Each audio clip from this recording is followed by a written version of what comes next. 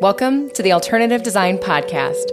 We provide an opportunity for creatives to rethink space and how it's designed by inviting unlikely perspectives to the conversation. Whether we're looking at living probiotics for buildings or exploring the first city to be constructed on Mars, we believe there's innovation to be found in the margins. I'm your host, Kaylin Reed, design futurist at Kimball International. Join us as we dive deeper than the mainstream conversations and find alternative ways to design for a better human experience.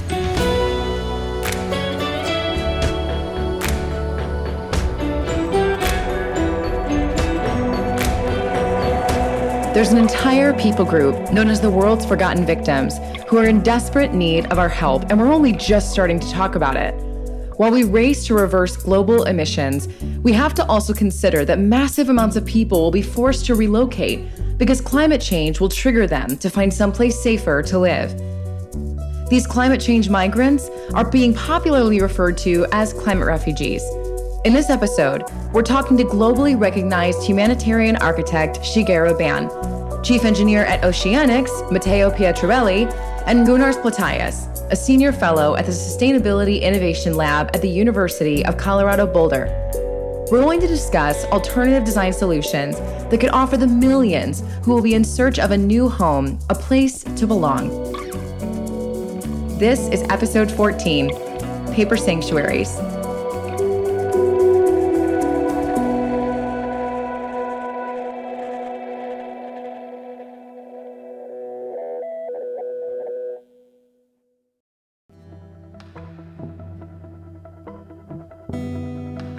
Ioanni Tessiota wipes the rain from his face as he looks out the edge of his property, where the broken seawall is the only thing separating the violent waves from his family home, built on reclaimed land. The small island of Tarawa, one of the 33 islands that make up the Kiribati, and where Ioanni has lived jobless for 4 years, barely peeks out the ocean at about 10 feet above sea level. This makes the Kiribati Islands subject to a host of climate change-related challenges. The main one being that it's sinking into the ocean. Ioanni and his wife were lucky enough to obtain work visas in New Zealand and lived there for 8 years, raising their 3 children, until his visa accidentally slipped. He applied to extend his visa, but if he's denied, Ioanni and his family will have to move back to the Kiribati, where violence is on the rise. Safe drinking water is scarce, and the rising tides threaten to swallow their home.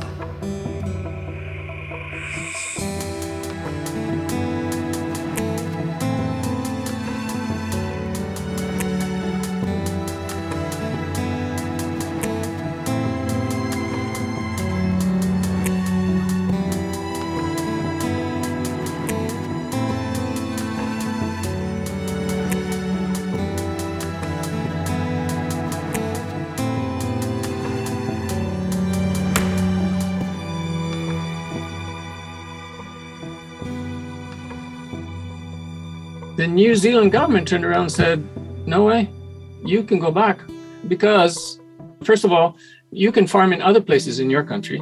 You're not being persecuted. And there were characterizations for a refugee. He did not fit that legal classification for a refugee. This is Gunars Plataias, formerly of the World Bank and currently a senior fellow at the Sustainability Innovation Lab at Colorado. The first thing we need to understand is, what is a climate refugee? This term is defined by many news articles and media publications as someone who's displaced from their home due to climate change. They've also been named the world's forgotten victims, probably because climate refugees don't legally exist. I guess one of the first things that has to be set in stone right at the outset is that there isn't such a thing as climate refugee, right?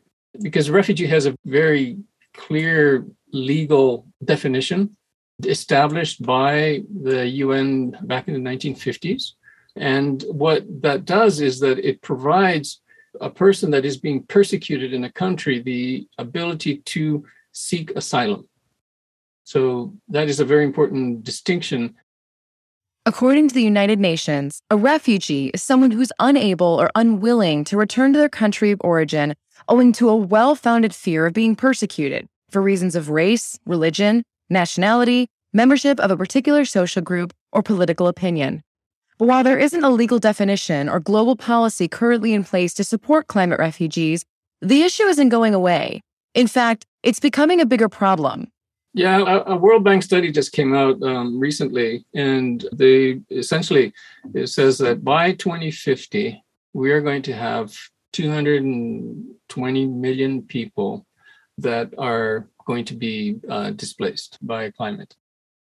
According to a report by Oxfam in 2019, one person is displaced by climate every 2 seconds. And while the U.S. may not be sinking at the rapid rate of Kiribati, we have some climate trouble of our own. Last year, 2020, the U.S. had more than $21 billion disasters. Just think of that. The U.S. alone. And when you look at somehow the confluence of the meteorological systems, weather patterns, it sends in the U.S., but you have more than $21 billion disasters that cost over $1 billion in damages and so forth. If you're listening to this podcast, it's likely you encountered a natural disaster last year. And while at one time, it may have seemed unlikely to be subjected to violent supercells in the South, flooding in California, devastating tornadoes in the Midwest, or a blizzard in Hawaii, it's certainly not now. We took home the unfortunate prize of having the world's highest number of natural disasters, 43 to be exact. But let's be clear, while climate-related disasters are happening close to home, it's the poorest and most marginalized countries that are taking the biggest hit. And maybe you're asking, what does this have to do with design? Well, we need a variety of design solutions if we're going to meet the challenge of preparing spaces for those who are displaced by climate change. Yes, finding sustainable solutions to rapidly slash emissions is a must.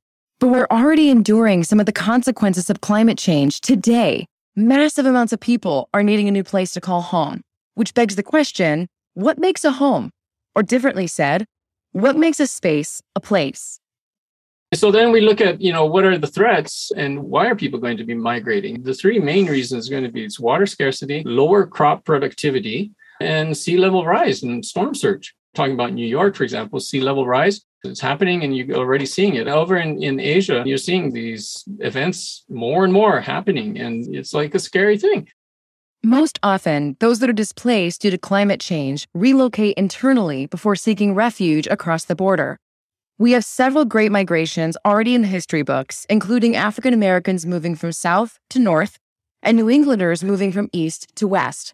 I don't know about you, but I'm hearing a lot about Californians selling their homes and moving inland due to the growing concerns about climate change impacts. Change is already happening in our backyards. Some climate model projections predicts that northern Midwestern states, particularly around the Great Lakes region, will be more temperate and livable, where southern states will struggle to stay cool amidst rising temperatures. Thinking about shopping malls and things like that, but even location. From a real estate perspective, we always talk about its location, and it's going to continue to be location. It's okay, so now you're in this place and it makes 104 degrees Fahrenheit on average. Is that a location I want to be in? I don't think so. It's kind of like a joke, but it's not really. It's okay. We want to start buying farmland in northern Saskatchewan because that's where you're going to have better productivity. Okay, so let's get back to design. My brain is already buzzing with the implications of what this massive migration could mean. The first thing that naturally comes to mind is, where are we going to put everyone? One of the biggest concerns is going to be how to not tap out a city's available space and local resources. Ancient civilizations like Babylon and the Akkadian Empire didn't get a happy ending when they had this problem. So what can we do as designers to help prepare and allocate more resources for the cities who will eventually become population magnets? Well, I think for starters, aside from the obvious solution of moving building projects inland, it's using what we already have. Adaptive reuse projects are on the rise, and some people claim that the most sustainable buildings are the ones that are already built. But beyond that, I think we need to start planning for adaptability, much like we've been doing post-COVID, but on a much bigger scale. We need electricity grids, water infrastructure, and renewable resources like food, to match the influx of people who will need these basic necessities. It's also interesting to consider the way we've completely changed how work is being done. So while some people will find relocation really hard, others will find no trouble packing up their laptops and working from a more habitable spot. But a lot of urban planners are saying the future is upward. I don't know if you ever did you ever see that movie, Fifth Element? I mean, you see these cities that are just vertical and they go up and up and up and up and up and up. And these guys are driving around. Bruce Willis is a taxi driver and he's floating around different levels. And I mean, can you imagine that? I mean, it's like, that's probably a reality.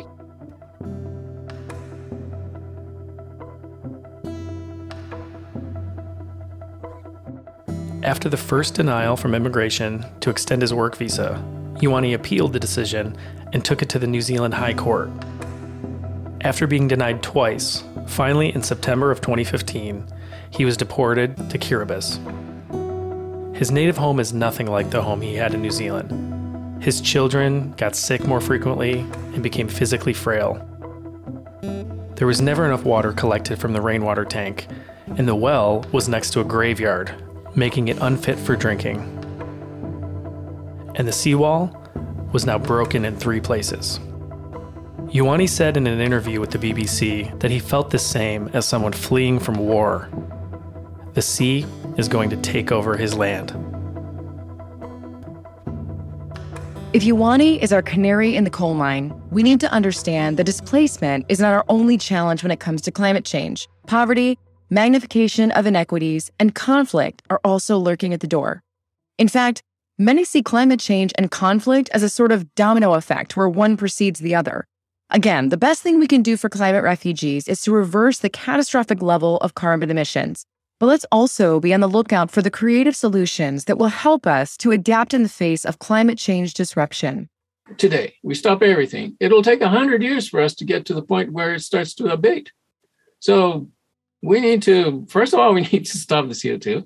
And then second of all, in the meantime, we have to find ways to adapt, and we're going to have to adapt. On the other hand, thinking of adaptation, we go to the Netherlands, and they're amazing. The Dutch are just so creative, and they've done such amazing things with adapting to sea level rise. They see this coming, and they're planning way ahead, and they're already talking about floating cities, and they already have prototypes of that sort of stuff. So we are capable of adapting and so forth. But adaptation is not enough. We actually need to be able to stop all of this and transform our economy from a carbon-based economy to something that is basically renewable. Perhaps like me, you really love being on the water, but the thought of a floating city makes you absolutely seasick. But this really fascinating solution is being proposed by a company called Oceanics, and they believe floating cities could offer a safe, long-term housing solution for people who are displaced by climate. Here's their chief engineer, Matteo Pietrabelli. The goal and the philosophy is that we believe that humanity can actually live in harmony with the life below water. And at a certain point, it's not just anymore a question of one versus the other, but how you actually make sure that everything integrates in the proper way. So there are technologies that currently exist and that are able to help us to live on water, while nature continues to actually thrive under. So Oceanics basically is trailblazing a new industry with blue technologies that will meet humanity's shelter, energy, water, food, and waste needs without killing the marine environments.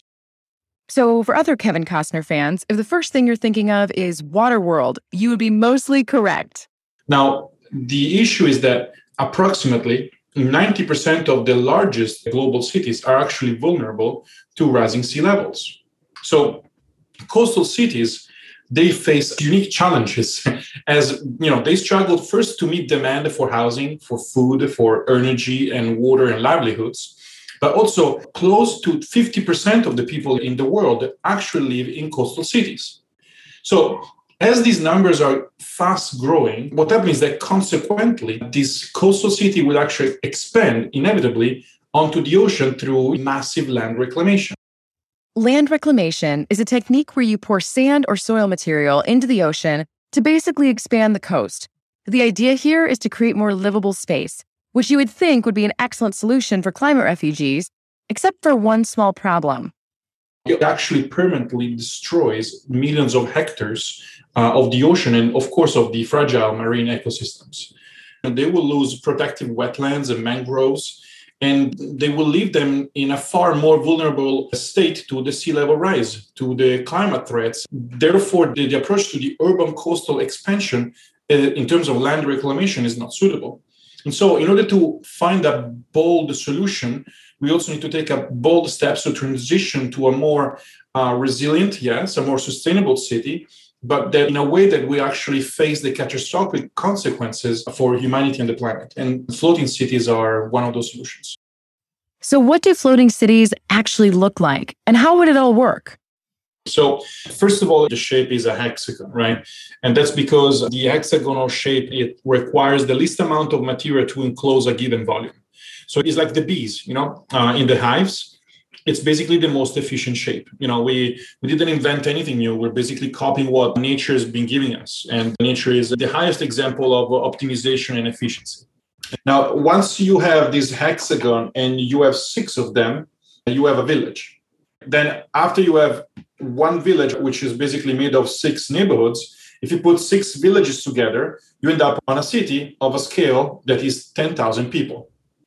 And so starting from that, we can move along with the other parts, which are the juicy parts. We have a set of systems, and those systems are related to water, to food, to energy, to habitat regeneration, to waste, to mobility. So it's very important that in order to develop and design a city that is actually working on an urban level, not only sustainably, but is actually working seamlessly, it's very important to actually integrate those systems seamlessly in order to have them working in the right way with the right amount of backups, and of course in order to guarantee the most important thing, which is safety of the population that will be living on these floating cities. These interconnected hexagon neighborhoods would feel a lot like any neighborhood you'd find on land. There'd be residential buildings, offices, entertainment venues, retail, and beautiful indoor-outdoor public spaces that will support connection and community building. But I know what you're thinking. How in the world are these things safe? Am I floating out to sea one day if I choose to live on one? Believe it or not, these floating cities are quite safe. Because we are actually perceiving these new developments of floating habitats as a plug-in of existing coastal cities by themselves already normally have a safe harbor. Now, the reason of those harbors is to reduce drastically the height of the waves. They're actually consistently lower of the ones that you will find in the open sea. However, the way we will keep them in position, it will be done through what is called mooring or anchorage systems. That basically has a connected GPS that will understand the standard location of where the floating habitat will need to be. There are certain parameters that will basically allow the platforms and the habitat to continue to move, such as skyscraper moves as well. But accelerations and movements will be controlled in a way that basically will make people inside comfortable, even with the highest wave height. We don't want anybody to feel sick. So these safe harbors already offer a layer of protection for these floating cities, and advances in technology keep them stable, but not too stable that you feel sick. But one of the most interesting things about oceanics, aside from the net zero energy, fresh water autonomy, zero waste systems, and permaculture food supply, is the habitat regeneration. Oceanics is using a technology called biorock that is the only marine construction material that grows, heals itself, and becomes stronger with age. It's also 3 times stronger than concrete. When we have habitat regeneration, we would be able to grow, for example, kelp or algae. But the beauty of kelp is that they are actually carbon sponges. They are super important from a CO2 perspective in the water, that once we start to regenerate habitats and to grow kelps, not only we're able to recreate marine habitats where it wasn't there, but in having also kelps, we will be able to actually absorb carbon. And once kelp is basically dies and it goes to the bottom of the ocean, basically carbon disappears. While this idea might seem pretty futuristic, the beauty of this solution is that it originates from centuries of innovations just like it. The Mayan, the Aztecs, even the Madan people we spoke about in episode 5 have all utilized this technology of floating architecture. And while Oceanics is relying on historic principles, particularly as it relates to building with the land, it's pioneering something the world hasn't seen yet. As of April, they've partnered with UN Habitat, the Archangels Group, or BIG, the Samsung Group, and the city of Busan in South Korea to embark on the first prototype of a resilient and sustainable floating city. What we're trying to do is to find as many coastal cities as possible interested in actually deploying this. Of course, Busan would be at the forefront of this as we will be building the prototype over there.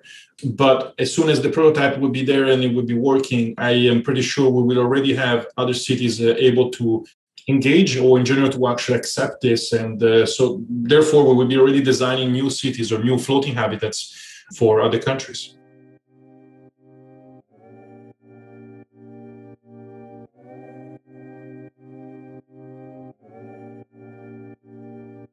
In a last desperate attempt to save his family, Ioane appealed the multiple decisions to deny asylum in New Zealand by taking the matter to United Nations Human Rights Committee in 2015.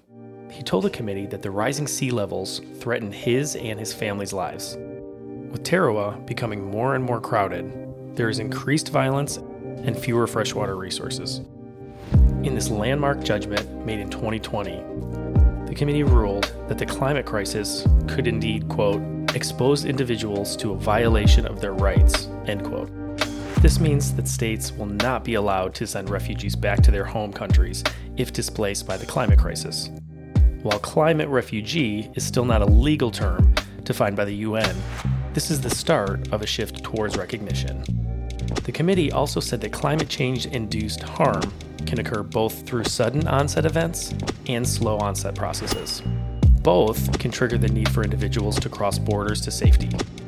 However, in the case of Ioane, the committee ruled that the nation of Kiribati does have time to address the problem in the next 10 to 15 years, so it upheld the decision to deny asylum in New Zealand.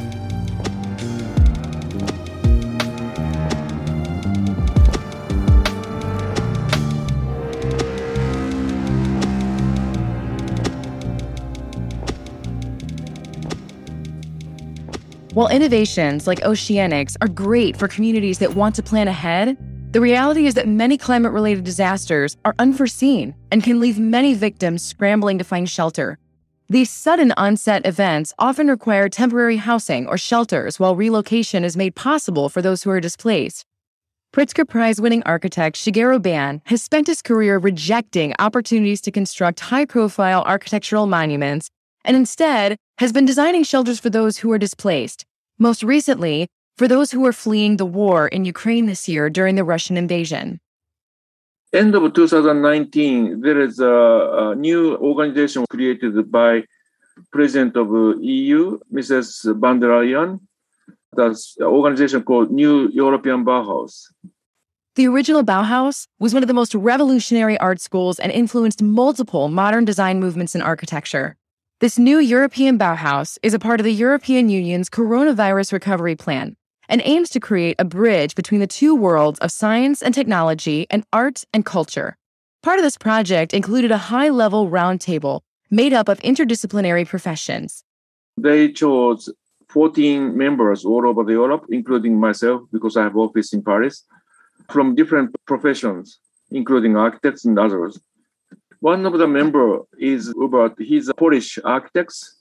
So immediately after the invasion, beginning of the end of February, I sent all the material of PPS because I saw the news that the refugees are staying in the big space without any privacy. So I thought this PPS may help them. PPS, or Paper Partition System, was designed by Shigeru initially for Rwanda refugees in 1994, but has since been improving the design as he continues to jump into areas that have been struck by disaster. He felt that the Ukrainian refugees fleeing to Poland could benefit from such a design, so he reached out to Hubert Trammer, a fellow New European Bauhaus member and Polish architect. So we sent over the PPS to the Ukrainian architects. They installed them in the gymnasium in Lviv.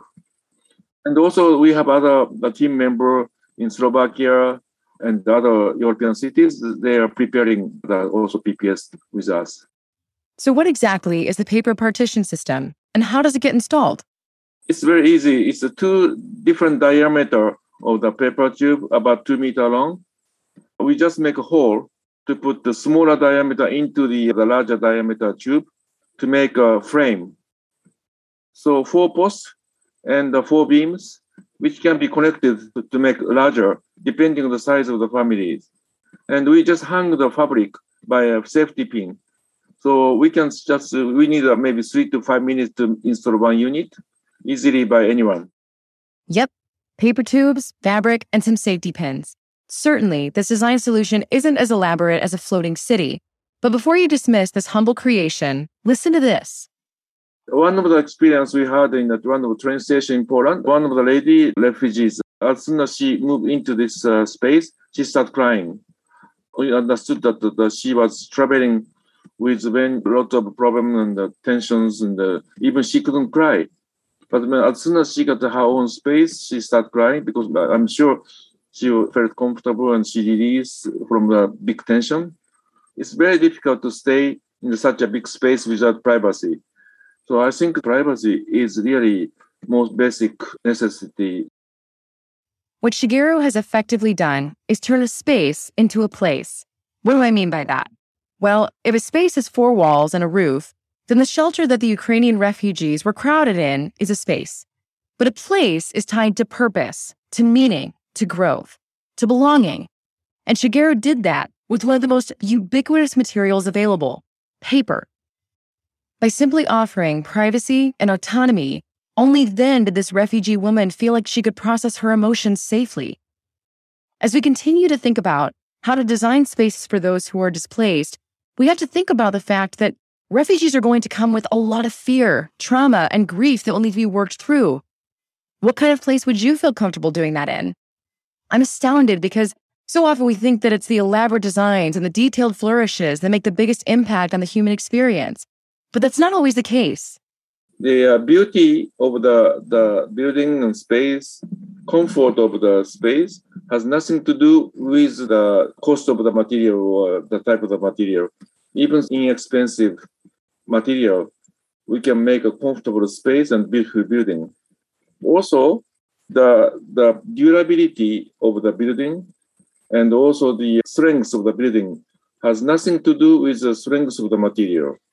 For example, you must experience in many of the big cities in the world, many of the relatively new building can be destroyed by developer to make a new building in concrete. So if building was made to make money, they can be very temporary, even building is made of concrete. But even the paper church made in paper, if people loves it, this become permanent. Many of my temporary building become permanent as a result because people loves it, and people take care of it. So as I said, the durability or strength of the building has nothing to do with the type of the material or strength of the material. While you let that sink into your brain for just a minute, here's a real-life example of what Shigeru is referring to. In 2011, a neo-Gothic church in Christchurch, New Zealand, was destroyed by an earthquake. Reverend Craig Dixon reached out to Shigeru to design something in its wake. Given the surprising strength and durability of cardboard, it, of course, is what he chose as one of the main building materials.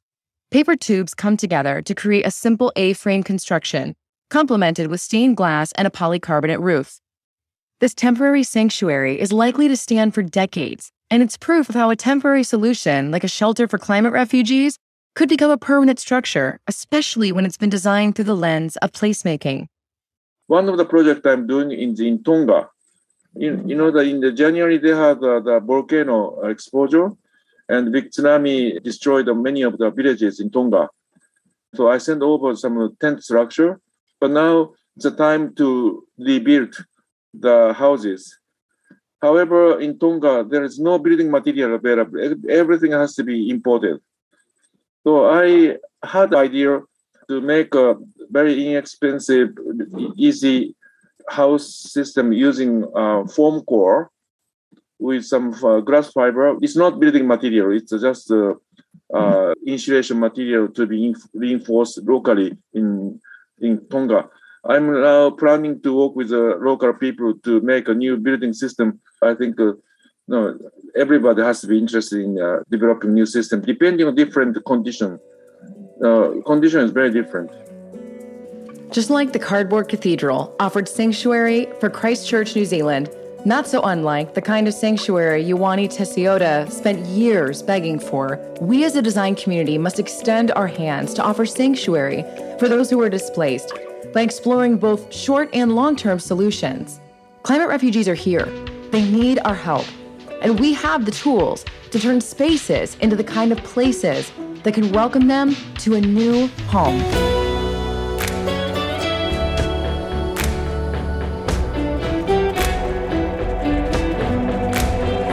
Thanks so much to Gunnars, Matteo, and Shigeru for being our guests on this month's episode. Check out our show notes for links and more information on Oceanics and donating to Shigeru Band's refugee shelter efforts in Ukraine and more. This podcast is brought to you by Kimball International.